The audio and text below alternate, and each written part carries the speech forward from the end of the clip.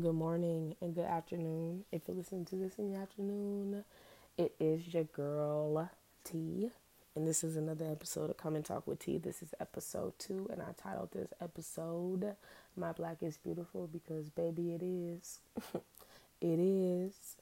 And I said that I was going to start with a quote on every episode, and the quote that I chose was from Malcolm X, and he says, "The future belongs to those who prepare for it today." Okay, so in my first half, like I said, I'm going to talk about self love. Second half, loving your blackness. And I have a message at the end for all my black brothers and sisters at the end of this podcast.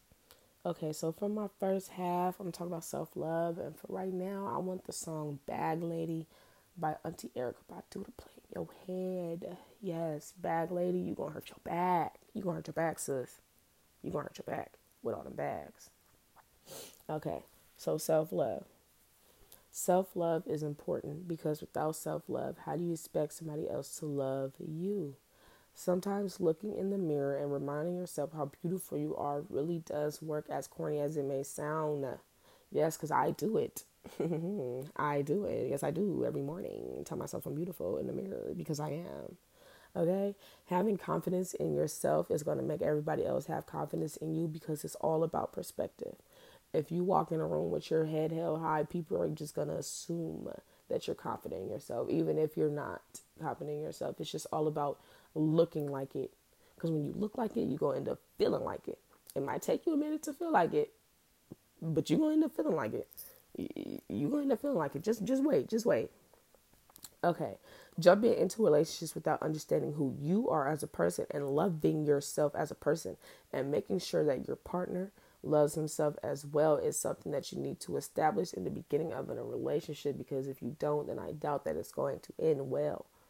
Yes, you can build your partner up. Yes, you can lift your partner's spirits. And yes, you can tell them that they're beautiful every day, but that won't change what's deep down inside. And deep down inside, half of us aren't loving ourselves completely before we jump head first into a relationship. And yes, I said head first. We're not doing leg first. We don't do the little tap of the toe in the water. No.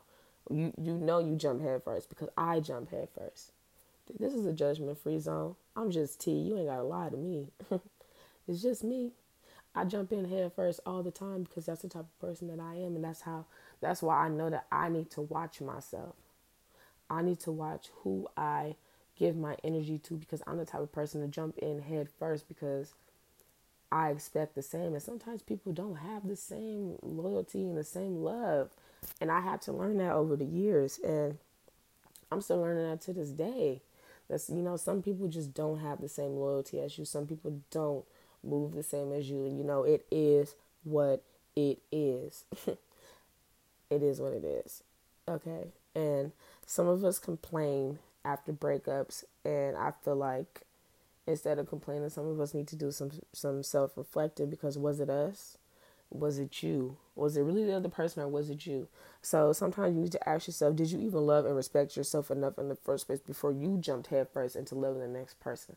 Did you love yourself 100%, or did you love yourself 90% and expected that person to give you the other 10 so you could fully love and appreciate yourself? You can't rely on the next person to give you the rest of your energy. You have to go in full 100%, fully charged, full battery. You can't go in with 90% and expect somebody else to give you the 10. And you definitely can't go in with 50 and expect somebody to give you the 50 of loving yourself. You have to go in with 100% loving yourself, okay? And I have 5 little tips that I gave to myself that I would like to share with you guys because it helped me. So the first thing I did, again, was telling myself I was beautiful every day. Every day and every night. I still do it to this day. I still tell myself that I'm popping all the time. I'm popping. I'm beautiful all the time. Number 2 is realizing that material things don't make you, and only you make you. That shirt don't make you cute. Them jeans don't make you cute. That shirt, them shoes, that jewelry is not what make you you. It's not what makes you cute. It enhances your beauty. It might enhance your cuteness, but it's not what makes you cute. It's not you. And people need to understand that. Number 3 is you cannot live for the next person. You have to live for you. When you do stuff, another person should not be in your mind when you do it. If you, they just shouldn't.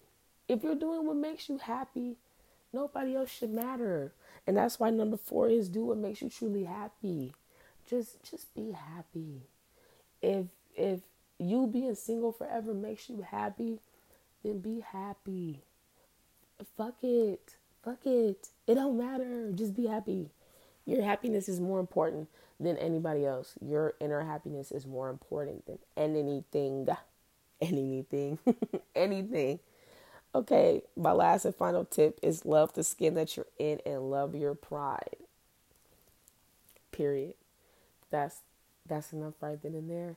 And me saying love your pride is a great transition into me explaining about embracing your blackness and loving your blackness. Okay, so embracing your blackness does not mean constantly reminding someone that you're black and proud. It's showing it in the community around you and to your fellow brothers and sisters, and ultimately embodying your blackness in yourself. Yes, you can own your blackness, but constantly reminding the world of your blackness isn't enough to me. But that's just me. Embracing your blackness is standing up for what's right when it comes to your people and not questioning it or having a hesitation about it, and fighting against any other race that disrespects your people as a whole. Okay? Embracing your blackness is holding that one friend accountable that's not black that loves to say the N-word. Okay? Your friend should already respect your blackness enough to not even say it in the first place. So if they're saying it around you, you need to pick new friends because they don't respect you. They don't respect your blackness. Okay? They don't respect your culture as a whole. So they need to go. Because if they were your real friend, they would understand the history and the power behind that word. And the fact that we took it back as a community. Okay? They should understand it. And if they don't, cut them off. It ain't nothing to cut that off. Okay, snip, snip, ho. We cut people off around here. Cause in high school, I went to a predominantly Hispanic, Latino high school, and they said the N-word a lot. And I would tell them straight up, I'm not your N-word. Don't you call me it. I'm not gonna respond to it. Don't even say it near me because I'm gonna check you about it. You better say it with your other little friends when I'm not around. Types, you feel me? I was never that black kid that let the other kids slide with it. No, you're not sliding with it with me because I'm going to slide you. Okay? You can't slide with me because I'm going to slide you. Don't you say the N-word by me. I do not play that. Okay? Ooh, let's get back into it. Understanding each other on a spiritual level as a community is something the government never wanted us to do because they know the power behind us, okay? The government is already scared of just one strong black man and one strong black woman. Just imagine a whole bunch of us, they'll go crazy. We'll come 10 times stronger, they'll go crazy. They'll fall apart. And that's what we need to do. Okay? Imagine the Black Wall Street all over again when every black business was able to flourish and every black business was able to strive because there were other people that looked just like us going around and supporting each other and making sure that the Black Wall Street grew as a whole. And that's really something that we need to take into consideration because this time is the best time ever to support black businesses. Okay? Because I support black businesses all the time. Every time I'm able to support a black business, I'm going to support a black business. Everybody needs to do the same. Okay. I have a few shout outs. I have my cousin Chaz. His name is my name's Chaz, and that's 2 Z's. And you can hit him for the music and for medicated and non-medicated treats. I have my sis Tay Faye with the bundles at High Voltage Hair Co. Yes, go get charged up. Go get charged up with them bundles. Go on and get that Brazilian straight down to your ass like you want to, okay? Go on and get it. Hit my sis up, okay? My friend at King Games on Instagram and Twitter. He makes music. You need to tune the fuck in. Tune in, okay? I have another friend that makes music too at Grade 10K. Now Gray, let me tell y'all about Gray. That is one of my closest friends. One of my bestest friends. Love that man, and I love Sydney. Shout out to both of them, period. They know what's up. And my last shout out is to my cuz at _ I'm Chef Cole. Okay, get your macaroni and cheese fix. Get your food fix. He's a chef. He be doing this shit. He be putting his foot up in it, okay? He puts his foot up in it every time. Do not play with him. Okay, and this is the message that I have for my people at the end of my podcast. And I just want everybody to know that I am pro-Black. And when I say that, I mean that I will defend and protect anyone that is of African descent until the day that I die. And that being said, please remember that it is Gay Pride Month and we have to protect our fellow Black LGBTQ community as well, period. Also, there's a video going around with Keke Palmer and it looks like army people that are just standing there and she wants them to go march with them. And they're saying, no, we can't march, but we'll take a knee. And in the video, she keeps saying, that's not enough. That's not enough. And I really felt that. I really felt that because I don't understand how they feel like taking a knee is enough. When Colin Kaepernick took a knee, it was all hell broke loose. They want to take a knee for to peacefully protest with the police. Did they forget that a police officer need a man in his neck, and that's why we're doing this? I don't want no knee from you. I don't want no knee from you. I want justice. I want justice. What is a knee gonna do for me? Okay, y'all could take that knee though. Y'all could go run with that knee. I'm not falling for that knee.